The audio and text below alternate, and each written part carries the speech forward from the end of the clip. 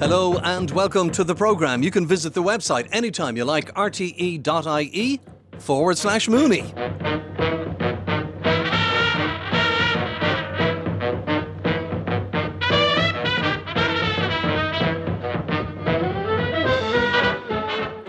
And a full house with me today. Éanna and Lamhna is here. Richard Collins is at home in Malahide. And Niall Hatches in studio. And shortly we'll be talking to Eric Dempsey, who's out counting Brent geese. Éanna, how are you? I'm great, full of the joys of spring, even though it's not spring yet. Well, I see the garlic growing in people's garden already. Oh yeah, can you smell it? Well, I can smell it and see it, and it shouldn't be out till next year. What in the name of God is it doing? It's not meant to be in the Christmas turkey. Well, what is it doing? That's been saying the joys of spring. It's to mix up with the seasons. It's warmer than it might be in the soil. Although I see this week now the weather's going to become inclement and cold, so that might put manners on the Sub-zero temperatures, we're told. That'll put manners on the garlic. It certainly will. Niall Hatch is here also. Niall, have you got any garlic growing in your garden? I've got three-cornered leek, which is another allium. That's the genus. They're the same as leeks and onions and all of those. It's an invasive species, but it tastes quite good. Not as good as wild garlic, but it's not blossoming at the moment. It isn't growing, but we often get that. I do love the ramsons, the wild garlic, when it's that season, but yes, it shouldn't be around at this time of year. And since Richard Collins got himself a totally wild garden, he probably can't find anything, can you, Richard? No, and to get through it is a bit of an ordeal now. I have a secateurs. I feel like one of these early explorers in the jungles of the Amazon or something like that. I'm half expecting to find some strange reptile confronting me. But anyway, it's a thrill, but I'm sure the neighbours are having meetings without me being present to argue that the value of their houses is probably falling as a result. May have increased, who knows? Anyway, Niall, it's Garden Bird Survey. Éanna was reminding me earlier, time of year. That's right. So today, the 27th of November, it's the kick-off of the Irish Garden Bird Survey. Would you believe it's the 35th consecutive year that we've done this?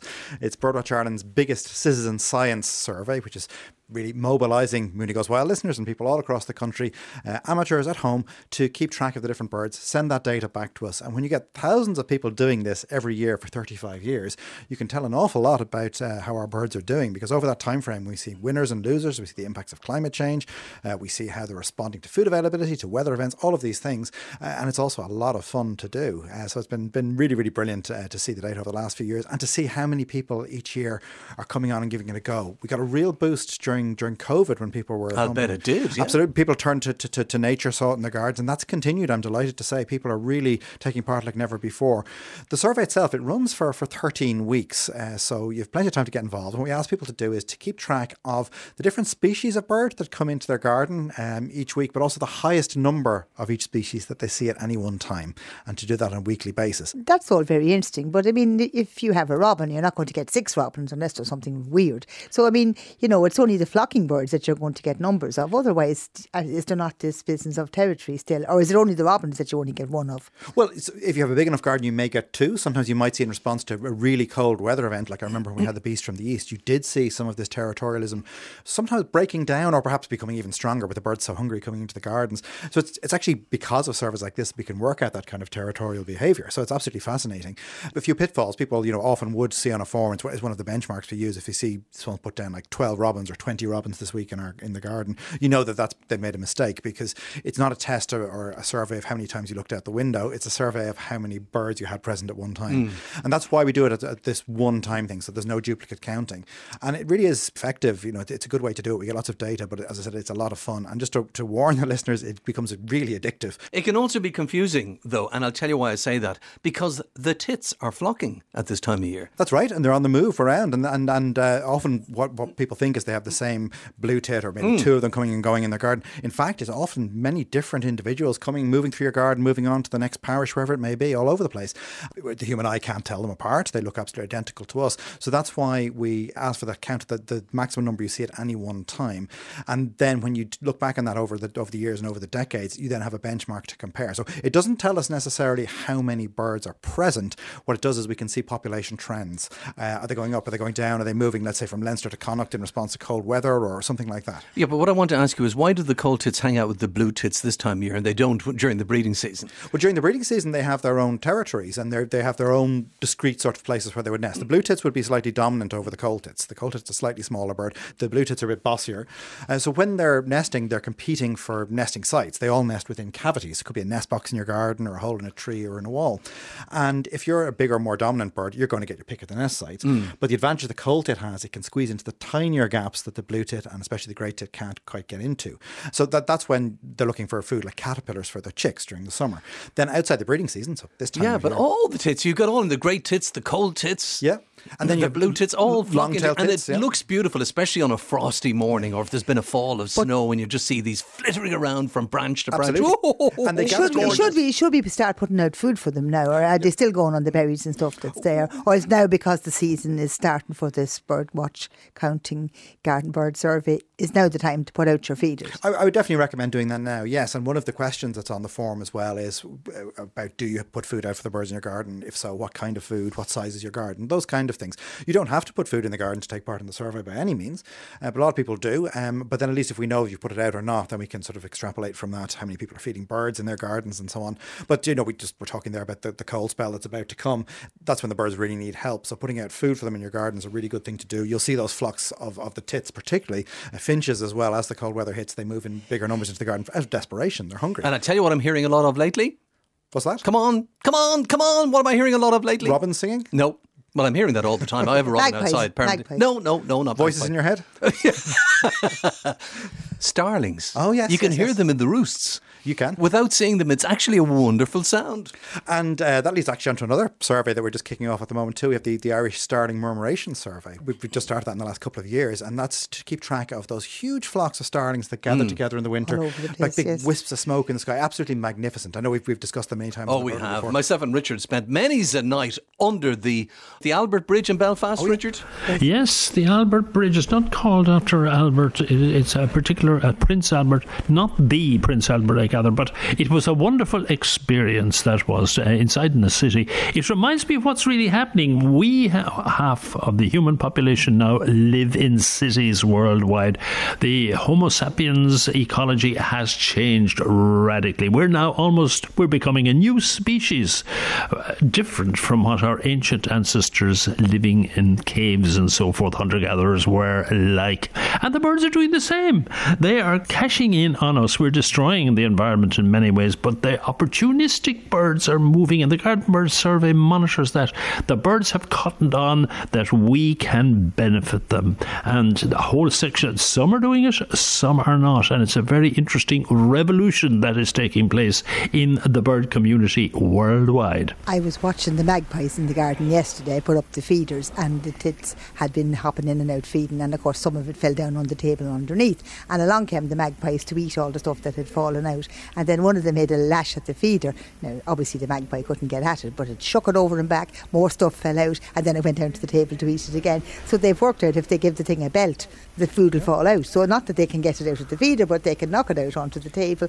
And I didn't know whether to laugh or cry, actually. But they're very smart, and that's why magpies and their fellow members of the crow family are so successful, because they can really turn their beaks to anything. If one type of food disappears, they can move on to a new one. They can plan ahead. They can see there's no point in me trying to hover at this feed or perch on it. I'm too big, I'm too clumsy, but if I give it a few belts, it's going to fall down on the ground, and I can feed on that. And hats off to them for it, I have to say. I think sometimes we humans tend to think that's nasty or sneaky. Goodness knows what the birds say about us, because I think human behaviour can be a lot worse than that. And they're just doing what comes naturally. Of course, the magpie doesn't care if you're robins or your blue tits or your dunnocks or goldfinches. They survive. It's survival of the fittest, and that's the way it works. And that's why putting a variety of different foods into gardens makes such sense, because each bird has its own particular niche, its own kind of food it would exploit. So those blue tits, cold tits, great tits, long-tailed tits, they love particularly peanuts. That's a great source of food for them. Never put those out loose. Put them into a wire mesh feeder. They also love suet, which is fat essentially, and that works very, very well for them too. And then you'll find that your finches, they tend to favour the seeds. Other birds will go for those too, but finches like goldfinches, greenfinches, chaffinches, they love those as well. The survey is actually showing that some of those birds that used to be very common, like the greenfinch, they really have declined. They've gone down by 47% over the course of the last few years in the survey. survey, which is really telling. They've been hit by a disease pandemic, and we wouldn't have known that if it wasn't for this survey. Well, listen, if you wish to take part in the Garden Bird Survey, and it starts today, but there's plenty of time. It runs for 13 weeks, as Niall has said, and it's a great activity, particularly over the Christmas period for the whole family. All you got to do is visit our website, rte.ie/Mooney, and you'll find details of how you can participate there. Also, the Starling survey. I know they were having difficulties and problems around the Albert Bridge because of light pollution, and the conservationists up there were doing something to try and address that, because I've brought people who were on holiday in Ireland to the Albert Bridge in Belfast, just to see Belfast, but also to see something different. And it is a beautiful thing to do at around 4 o'clock on a winter's afternoon. Just stand on that bridge and wait for the birds to come in. You see them coming from all directions, and then they'll gather and they roost under the bridge, and that's why they're there. Anyway, details on the website rte.ie/Mooney. Let's say hello to Eric Dempsey, who's in South County Dublin, counting Brent geese. Eric. Hello, Derek, and hello, team. Just listening to you talking about the Garden Bird Survey. Niall, I'm sure when it started 35 years ago, you would never have imagined that great spotted woodpecker would be a regular feature of people's gardens. I have 2 great spotted woodpeckers coming into our feeders at the moment, a male and a female. And last summer we had the male bringing in 3 juveniles. So I'm sure that is a big difference. I know you're saying, greenfinches have gone down, but has there anything increased or anything else that's new coming into the Garden Bird surveys? I know I'm meant to be talking about Brent geese, but I'm fascinated talking about great spotted woodpeckers at the moment. But before he answers that, you should say that you live in County Wicklow, Eric, and not in Dublin. I'm in County Wicklow, I should say that. Yes. You're right, Eric. Seeing those changes, for good or bad, it's from an academic point of view, is absolutely fascinating. But as a bird watcher and a bird enthusiast, seeing winners like the great spotted woodpecker gradually colonising Ireland, it's really been fascinating. So through the Irish Garden Bird Survey over the last 10 years or so, we've seen an increasing number of records of great spotted woodpeckers in County Wicklow and also in County Down, as it happens. But then what we're seeing now in the last 5 or 6 years, we're seeing neighbouring counties where it's spreading. So they are quite a bit of Dublin now. We're seeing quite a lot of reports from Carlow, particularly into Kilkenny, but now we're getting records from counties all over the country, and I predict this winter it'll be an even more interesting one. We're also seeing some other winners as well. So with the decline of the greenfinch, what the survey has shown is there's been an increase in another type of finch called the linnet coming into gardens. And the theory is, it's just a working theory at the moment, but that the greenfinches would be more dominant than the linnets. They sort of crowd them out, keep them away from the gardens. Nature abhors a vacuum, and when the greenfinches have been disappearing because of this disease that's been affecting them, it seems that the linnets in some areas of Ireland at least have been able to exploit that and move into gardens very rapidly. So when you plot these on a graph, you see that the graphs almost match perfectly. You see the greenfinch going down and the linnet increasing. And we wouldn't know that without all the people taking part in the survey. One thing I'm hoping we'll see, because we haven't had this on the survey now for several years, waxwings. So I'm hoping we have a waxwing winter this year. It looks good so far, but we'll have to see. These eruptive visitors we were speaking about in the programme there last week. And I'm really hoping that we might see a good few of those over the course of the 13 weeks of the survey too. And with these northern winds, we should start seeing redwings and fieldfares as well coming into people's gardens, because with those cold, bitter winds coming from the north, birds start arriving, moving west and landing into Ireland. So it's an exciting project, and it is fascinating that you can actually see real differences just by people observing what they're seeing in their garden. It's a truly valuable survey, Niall, no question. But of course, I'm in South County Dublin. I'm meant to be talking about Brent geese, but I get into great spotted woodpeckers. I can't help myself, Derek. I'm part of a team that's out looking at Brent geese, throughout the whole winter. And we have several species of geese that occur in Ireland. So we have, the brownish ones, and the most familiar might be the Greenland white-fronted goose, which is down in Wexford. That's where the main population is. We have grey-lag geese, which is the ancestor of the farmyard goose, and we get those along the east coast and in the Midland bogs and in some areas of north. And then pink-footed geese as well, and they're small, petite, almost like a coffee-coloured, latte-coloured, and they are occurring now in slightly larger numbers, particularly along the northeast coast, places like Lurgan Green in County Louth. You can get up to 100 pink-footed geese there most winters, and that's a large increase. It might reflect the success of these birds across Europe and into Northern Europe.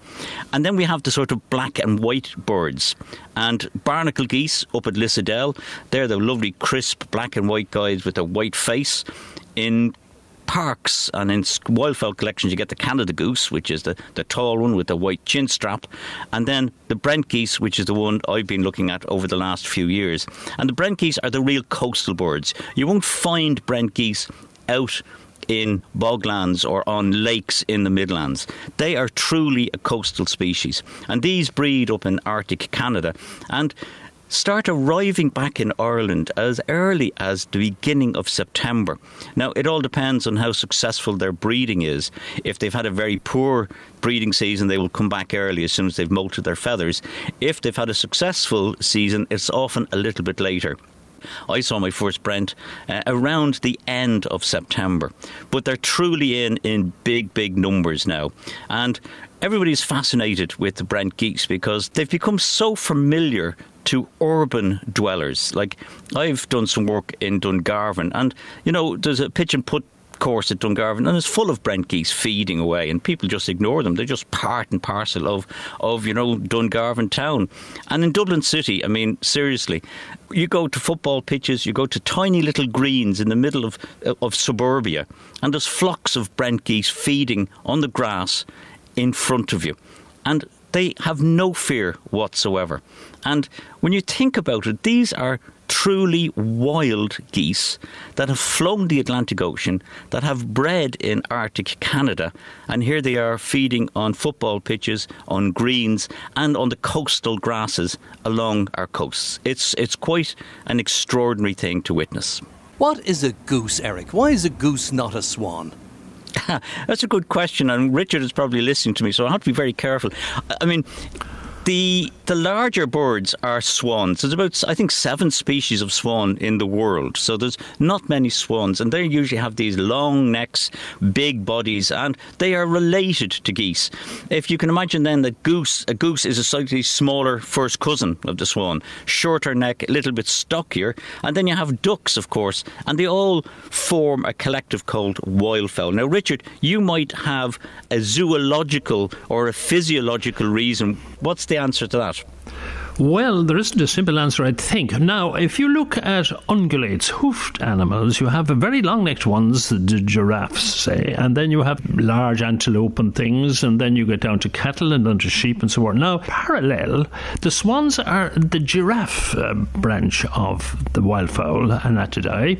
The geese are more like the cattle or sheep, that sort of thing. And then the ducks at the bottom of the spile, they are more like small animals that run around the place like hares and rabbits and things of that size. So you've got this kind of division. Now, in evolutionary terms, apparently the swan is thought to have been the first in. A swan-like creature was first in, and from him comes the goose. The swan lives in the water, uses a long neck, upends mostly. That's his kind of niche. He's able to stretch down 1.5 meters to pull up water weeds. The goose is on the land, and he's tearing up grasses and things like that, whereas the duck has become much more adventurous, and some ducks will be almost totally carnivorous, but they mix things. They are much more liberal in their eating habits. So I think the intriguing thing, Eric, that you talk about the short grasses of your pitch and putt courses and things like that. I'm almost intrigued by that, because Brent geese don't like long grass. They don't like. We have a field out here in front of me which has very interesting cattle on it, Moiler cattle, ancient Irish herd, and it's not cropped enough for Brent geese to bother coming in. Whereas the golf course is quite near, you'll have the Brent geese on the golf course. But back when they were evolved, there was no such short grasses like that, apart from macaire. Perhaps they fed a bit on macaire, but we have created an environment that has suited them in a strange way. Just why they won't eat longer grass intrigues me in a way. That's one of the mysteries of Brent geese for me, anyway. I fully agree. And, when they arrive first, they will feed on the eelgrass, which is found along the coastal marshes and the coastal wetlands. But the Brent geese is quite successful at the moment. The numbers are rising, and I've just been looking at Brent this morning, and it's wonderful to see so many young birds back with the adults. So the adults will bring the young birds back, show them the ropes, show them where to go for feeding, so that when they return they know where to go. Last winter there was hardly any young birds around, hardly any in with the flocks. This year looks like they've had a very good breeding season, and we can tell the young ones in that they have pale bars on their wing coverts. It's like pale barring on their backs, so you can tell an adult instantly from a young bird. So it looks like they've had a very good breeding season. And last winter the geese didn't really move out onto the football pitches until a little later. We didn't really begin to see big movements of the geese out onto the other feeding resources until probably late December, and was purely and simply because they had enough eelgrass to feed on for that size of that population. But this year they're already coming back onto the football pitches, and what happens is they come onto the place like the Bull Island, they'll feed on the eelgrass there, and because there's a big population of them, that resource begins to get used up. So they've learned how to go and seek food elsewhere.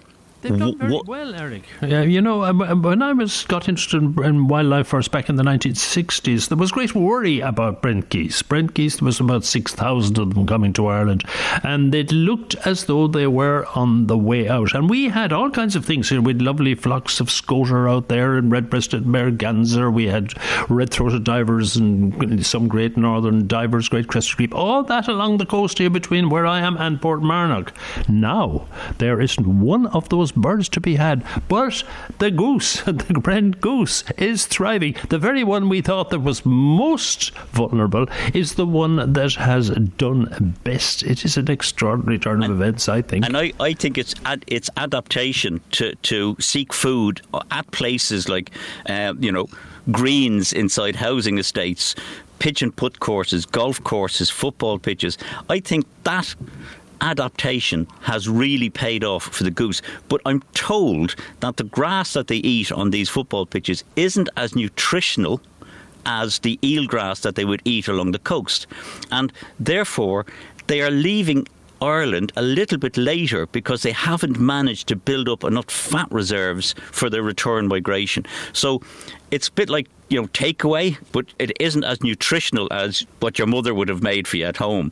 Apparently, the timings of the Brent geese are changing ever so slightly due to the fact that the quality of the food that they get off the football pitches and off the pitch and putt courses aren't as good as the likes of eelgrass that they would get along the coast. So they have sort of traded that off, but it's a very successful trade-off. Of course, the other thing that we have to consider is that these birds, we get pale-bellied Brent geese. Europe gets dark-bellied Brent geese, which come from Siberia.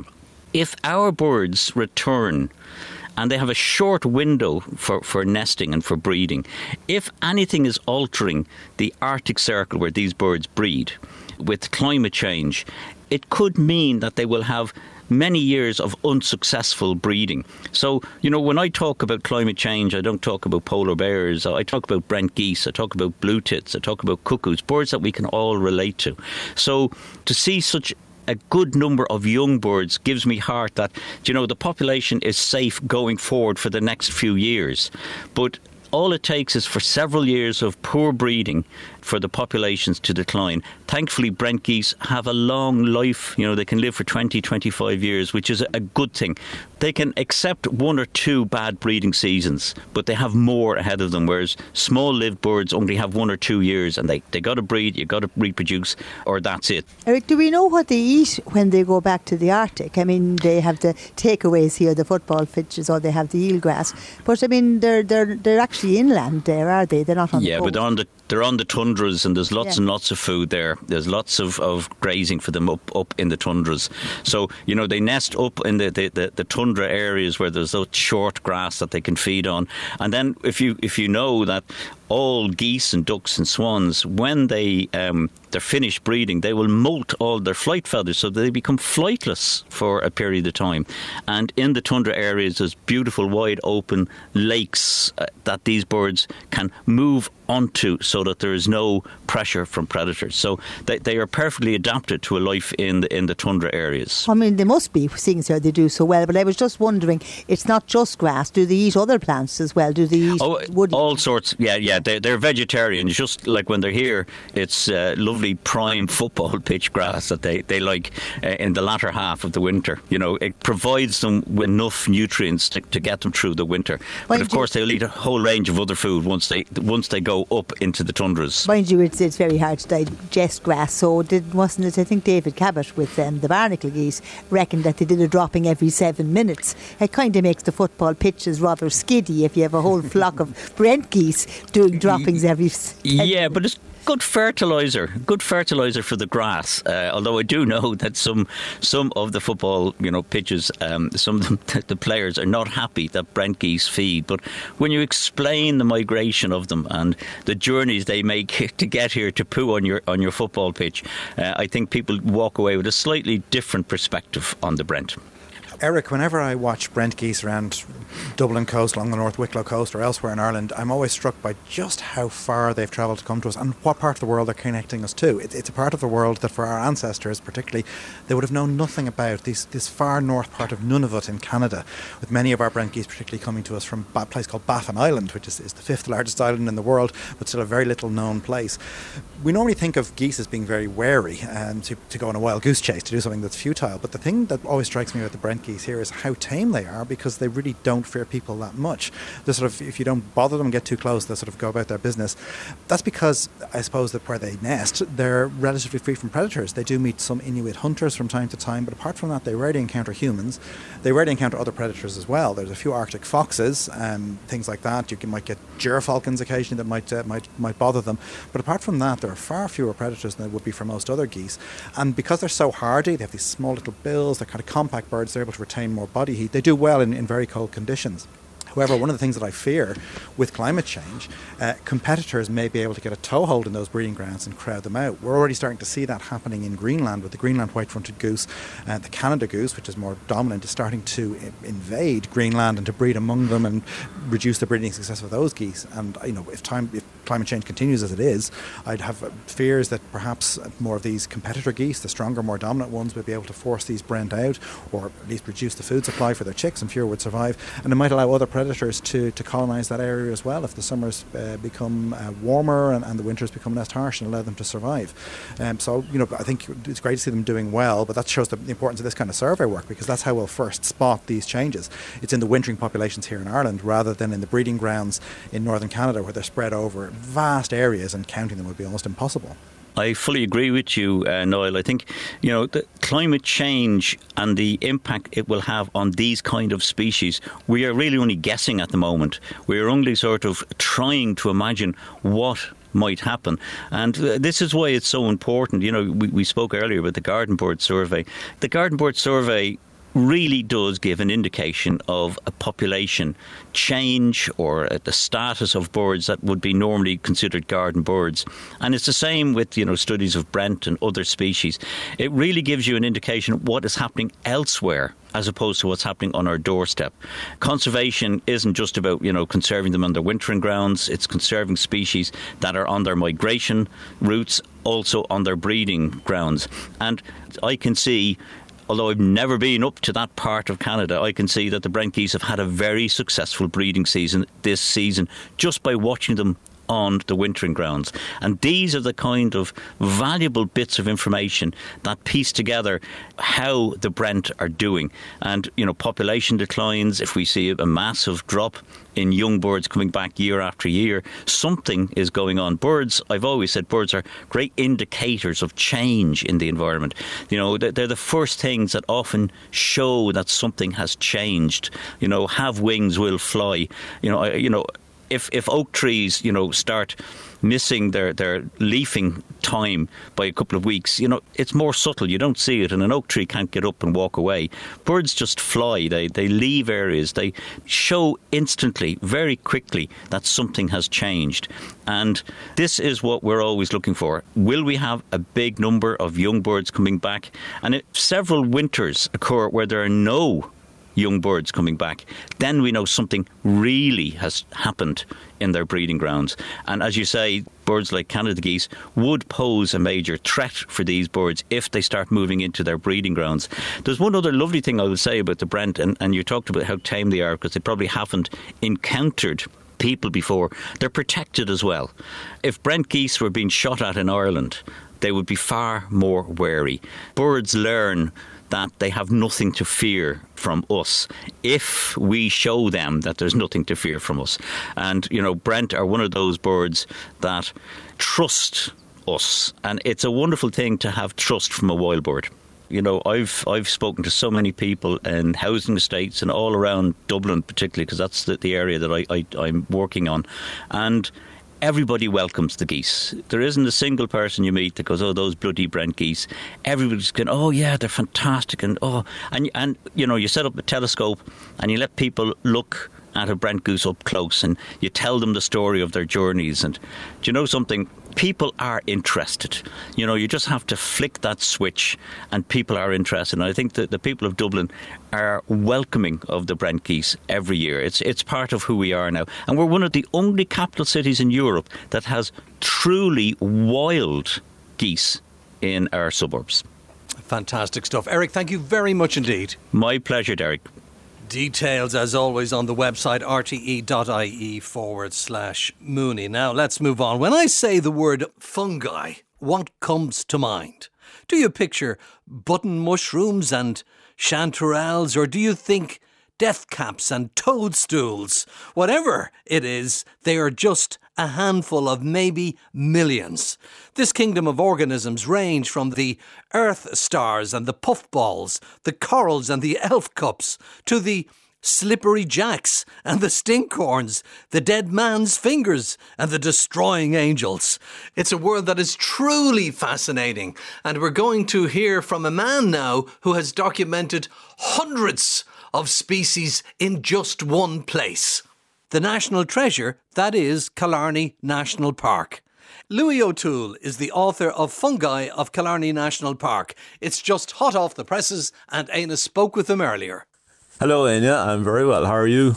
Asher, I'm great, and I am delighted with your book. It's the one book that's missing off my bookshelves. I have all sorts of books on plants and on trees and on birds and on bees, but to get a book like this on fungi, it's like Christmas has come early. I am delighted with it, Louis. You must be charmed with it as well.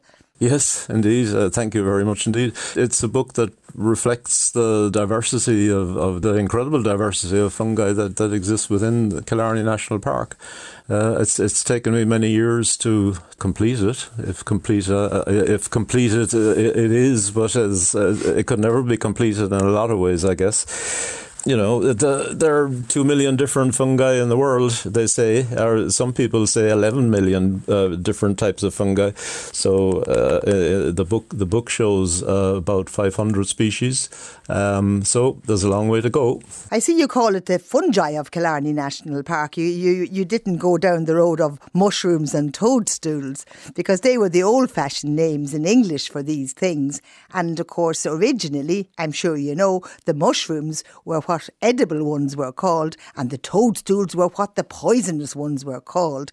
And of course, there's no scientific basis for this at all. These words don't really mean anything scientifically. So you're very wise just to call it the fungi of Killarney National Park, and to keep well away from whether they're edible or not.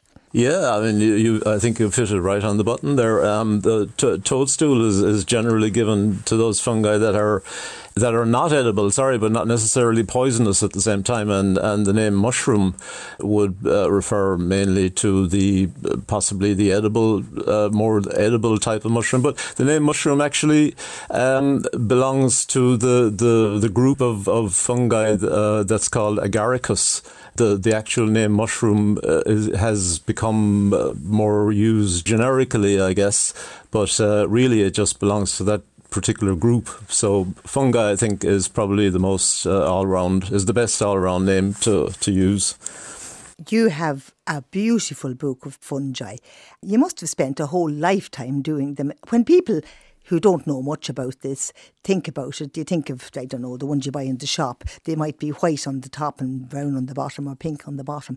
And you might get brown mushrooms if you're being very swanky. But your book has every colour under the sun. There isn't just white ones. There's black ones, there's blue ones, there's wonderful red ones. And I used to think that at least there were all the colours, but they weren't green. But you have a green one as well. Well, it's olive green and it's the top of the stinkhorn. But the whole spectrum of colours are to be found in these fungi. That must have been great, getting all of these colours as magnificently as you have in the photographs. It is stunning, isn't it? The myriads of different species that are there, and I think that's the thing that more attracted me than anything else, the sheer diversity of fungi that are there. Did it never rain in Killarney? I mean, there's wonderful light in all of these. Did you bring lights with you to illuminate them? How did you manage to get your camera underneath to get the gills? Because in so many instances, when you see other people's pictures, it's only the top, it's only the cap, and so much more information about a particular fungus is known when you can see the underside, when you can see the gills, when you can see whether it even has gills or other forms or of things underneath it for spores. How did you manage to get them so beautifully lit? Did you only go on the 2 good days in the year when the sun shone? I know. I do remember many days taking photos of mushrooms with a brolly up over me. it was so dark that my shutter speeds were down to 10 seconds or something like that, you know. But yeah, I know what you're saying. I did strive to photograph. It was something that I wanted to do was to show the actual gills as well, as much as I could in the book. I felt that was very important because I know I've plenty of books of fungi that don't show the gills, and the gills are, you know, as far as identification is concerned and so on, are very important. Yeah, I know. I had a little trick of mine which I used was a small little mirror, and that's mainly how I got my underside photos. So that was it. And what I love as well, something that you never get in any other book ever, is the bit at the back where you have the slime moulds. And the slime moulds have lovely names. There's dog's vomit slime, which I was afraid to even look at the picture in case I got sick. But in actual fact, it looks quite nice and white. It doesn't look like dog's vomit at all. You have scrambled egg slime. Now, that does look like scrambled eggs, all right, nice and yellow. And there are others, there's tapioca slime mould and the false puffball, which is not actually a fungus at all. It's one of these other slime moulds. And there's the red raspberry slime. You never get pictures of these anywhere in any book. So to get those, and they're very much here today and gone tomorrow, and they actually can move. They climb up on trees and do all kinds of things. They're amazing sorts of living forms. And you have several pages of the slime moulds. So they were a wonderful addition to put in. So hopefully now everybody will be well up in all of these stinkhorns and slippery jacks and dead men's fingers and destroying angels. All of these wonderful names for the fungi of Killarney National Park. And indeed, most of these fungi can be found in other parts of the country as well. Absolutely, yeah. Aren't the names great? That was one of the things that attracted me a lot, actually, these mad names. But there you go. Thank you again, Louis. Thank you very much, Éanna. Lovely to talk to you. And more details of Louis's book can be found on our website, rte.ie/Mooney. Time now to say hello to Terry Flanagan, who's at his home in Dublin 15, and he's gone out looking for bats again. Terry, you're obsessed with bats. Yeah, you can say that all right, Eric. I can tell you, winter's upon us because all those dark nights, the lots of rain, and with the first touch of frost over the weekend. And that all means that our bats are well and truly tucked up nice and warm in hibernation for the winter. People may not realise it, but bats are very common in Ireland, and quite a lot of research on bats is undertaken here. But what do bat biologists do during the winter when there are no bats about to study? That's something I wondered about, and I recently travelled to Slane in County Meath to meet up with Dr. Niamh Roach from Bat Conservation Ireland to find out more about the biology of bats and also what research she will be doing over the next few months. Now, Terry, will we go outside and I'll show you where my bats are likely to be? OK. Hardly be here at this time of the year, I don't think, but... Well, they probably won't be active. Yeah. So we're moved out into the backyard. God, you don't have to go far from your home to your workplace, do you? No, I don't. There's plenty of bats around here, because we have good habitat for them. There's plenty of tree lines and... Plenty of woodland.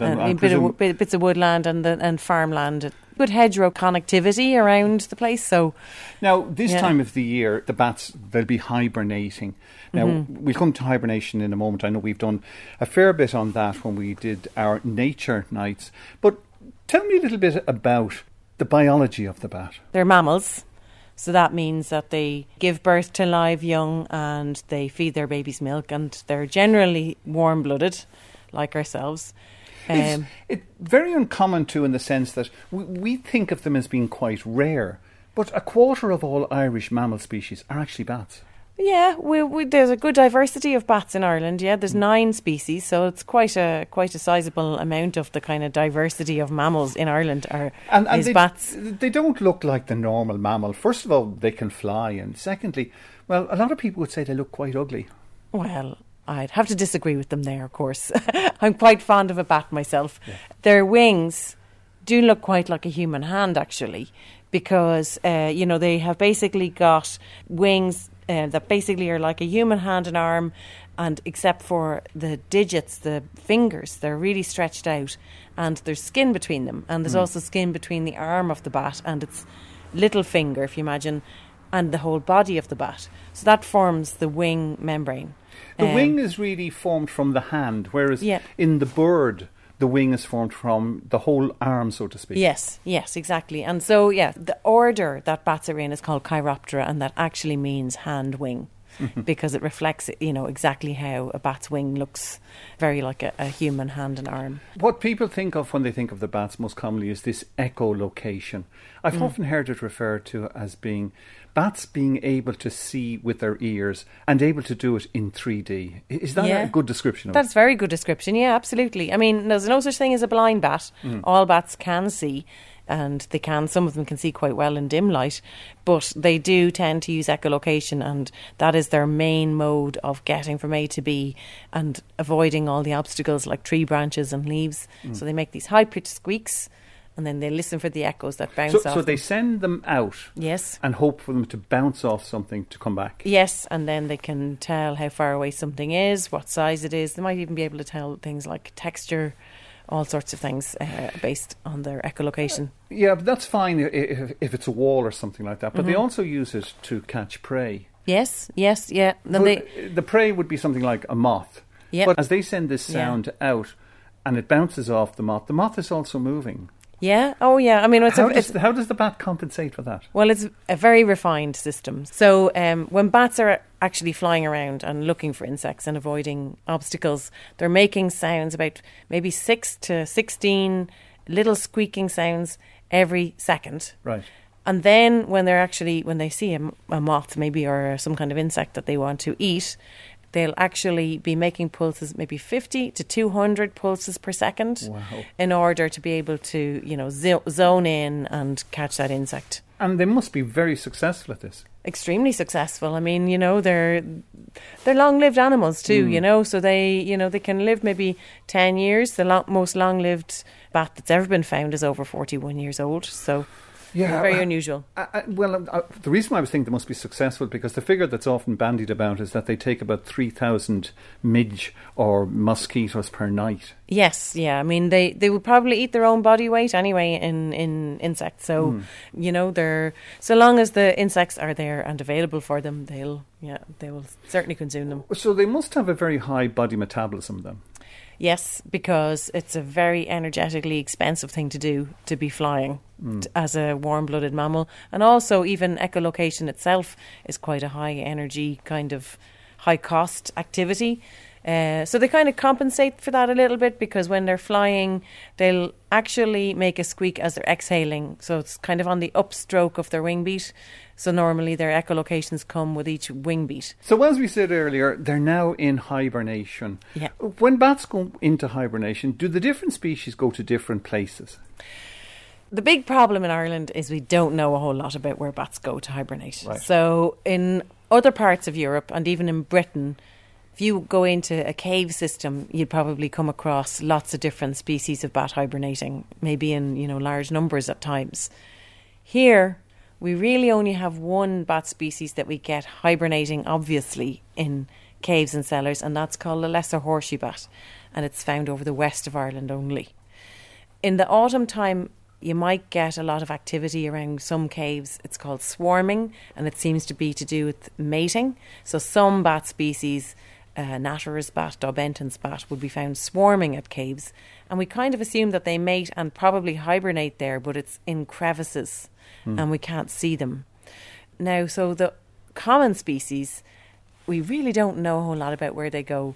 So I suspect that we have pipistrelles hibernating in my roof space, actually, just right, here above us. Right beside us. The reason I suspect that is because in October, a couple of years ago, we had a little bat visit us down in our stove in our sitting room. And after I'd given him a little bit of water and made sure he was okay, released him that dusk. And actually here where we're standing now, and he was hale and hearty, absolutely fine, and he flew straight up to our roof. Right. And I'll just shine the torch and show you now, because it's dark, Terry, so you probably can't see it otherwise. So you can see there's lead flashing around the chimney of my roof. And so he actually crawled in, and you wouldn't even see that there's a space there. But they don't make a space now with their teeth. They don't chew their way in. There must have been a tiny crevice. Because they can get into absolutely tiny crevices. Tiny crevices, yeah, but not by chewing their way in, because they don't have the right Just an opening. Teeth. Once an opening is there, they can use it. But it only needs to be like 1 centimetre by 2 centimetres in size for a little pipistrelle to get in. So he went in there into the lead flashing. So perhaps it's between the slates and the insulation. And, maybe that was more of a transitional roost, which would be used kind of between kind of the main summer period and the winter hibernation. Or maybe they're actually hibernating in there. It's sufficiently cool for them. Yeah. Do they hibernate and roost in the same location? Generally speaking, we don't think so. What they're looking for in the summertime is warmth, usually. They're looking for a place, especially the females, they're looking for a place that stays really warm and it increases the chances of their baby surviving. So they're looking for warmth. What they're looking for in the wintertime is different, because they don't want to be using energy. They want all of their body processes to slow right down, and they want to be cool, because that helps them save energy for the long winter when there's not much to eat. So in the winter, when they're in their hibernation site, is it a case then that it may become too hot or too cold for them? What they're doing is they're probably trying to find a place that is just right. It's like a Goldilocks kind of situation. Yeah. So they want somewhere that's not too cold, not too warm. They may go deep into tree crevices, and then if the weather does get very cold, they may go somewhere else where the temperature is more stable, maybe more in crevices in ruins or something like that, or underground sites. Underground sites, they're used an awful lot in other countries because they stay at such a constant temperature. Yeah. Do they wake up, or have you ever come across a bat in the middle of winter? Yeah. People will actually, we often get, people getting in touch with us saying, I saw a bat, when it was the middle of winter. Usually it's, the weather takes a warmer turn. And so they come out. Possibly it's to drink, because one of the kind of things that they probably run out of or become, or, you know, is problematic for hibernation is becoming dehydrated. So they may come out to drink, but they may also come out for a little feed, because if the weather takes a warmer spell, you might get a few insects flying around. What initiates hibernation in the first place? Is it the cold, or is it a lack of insects? Well, it's probably some combination of the two. You know, they're probably taking their cue from the temperature, but also when the temperature goes down, you also get fewer flying insects, so there's less available. And do they ever run out of energy during hibernation? Yes, it definitely is a risk. I mean, especially for youngsters in their first year, there would be quite a high fatality rate, we think. At the end of the summer, they're all basically trying to eat as much as possible to build up the body fat that they can then slowly burn over the winter and survive until the weather warms up again in the springtime. But, you know, if they keep waking up, if there's a lot of warm spells, or if they get disturbed a lot, they do use up more energy waking up and becoming active, and, you know, there's a risk that they won't survive the winter. And what about their metabolism? How does that change while they're hibernating? Earlier on there I mentioned that, you know, it's a very high energy cost flight and echolocation. So normally they have a very fast metabolic rate. In the wintertime then that slows right down. So if you see a bat in hibernation, to all intents and purposes it looks like it's dead. Right. And it actually, if you touched it, it would feel cold. Because even though they're warm-blooded, basically they let their body temperature drop right down to the same as the sort of ambient air. Their blood is only pumping around the vital organs, and at that it's only pumping a few times a minute. They're hardly breathing at all. And actually, if you saw a bat in hibernation in a damp place like a cave or something, it looks kind of silvery sometimes because it's covered in condensation, because it's so still. And so basically the whole idea, a whole point of this is to not have to use energy in this time of year when there's very little to eat. And then what wakes them up? So it's probably these slight changes in temperature, and then what you'll get is maybe one or two individuals will become a little bit more active. They might be out just for a short while. When you say they might be out just for a short while, you mean they will leave? They will leave the area where they're hibernating. And then they'll come back? Yeah, potentially. So it's a kind of a gradual reawakening rather than up you go and off to work, so to speak. Yeah, because people often say, oh, what happens when they all go into hibernation? Do they all, like, is it one evening, all the bats have decided this is the night we go into hibernation, but it doesn't really, it's the same for the start and the end of hibernation. There's no one specific trigger. It's a gradual thing. More and more bats will gradually become active for a longer and longer period as the weather warms up. The last time I was talking to you, you were undertaking a study, bats and bugs. How has that been going? Yeah, so we actually wrapped up there in April we launched 2 nice animations, basically sort of highlighting some of the results of the project. So yeah, we were really pleased. We had over 120 samples from all around the country where people elected to go into their bat roosts and safely pick up bat droppings and send them to the lab in UCD. Bat poo. Bat poop, yeah. There's an awful lot of information in bat poop. Well, tell us then some of that information. What the researchers in UCD did then, they basically analysed the bat poo for DNA, and they figured out what bat species was making it and also what the bats had been eating. So they found a lot of information. First of all, there were 7 bat species that people had picked up the poo from. We found actually that a lot of them were mixed roosts, so where people sometimes thought they had just one species, in actual fact from the poo we realised there was maybe 2 or 3 species all in the same place. So that was an interesting finding. And what about the food that they were feeding on? 50% of the droppings had crane flies in them, which was a very interesting finding. Crane flies, your listeners may know, are also called daddy longlegs.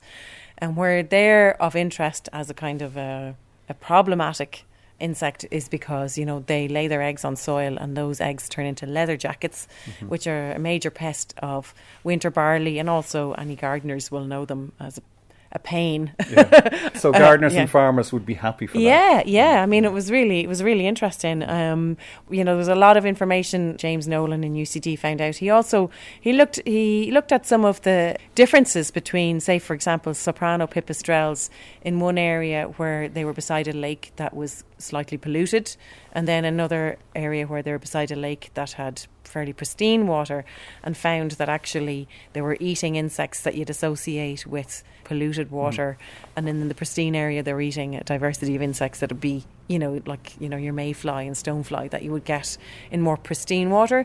And he suggested that this could be also used as a way to indicate what water quality and habitat quality is like in an area too.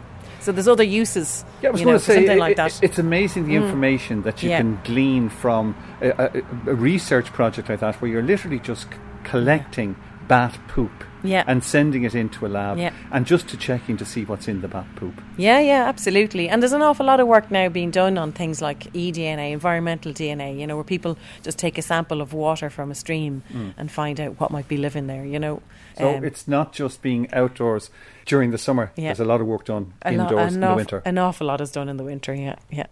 And more details, as always, can be found on our website, rte.ie/Mooney. That's pretty much all we have time for tonight. My thanks to Éanna, Niall Hatch, Richard Collins and Terry Flanagan. Our broadcast coordinator is Max Falvey and our researcher is Michelle Brown. We'll do it all again next week. Until then, goodbye!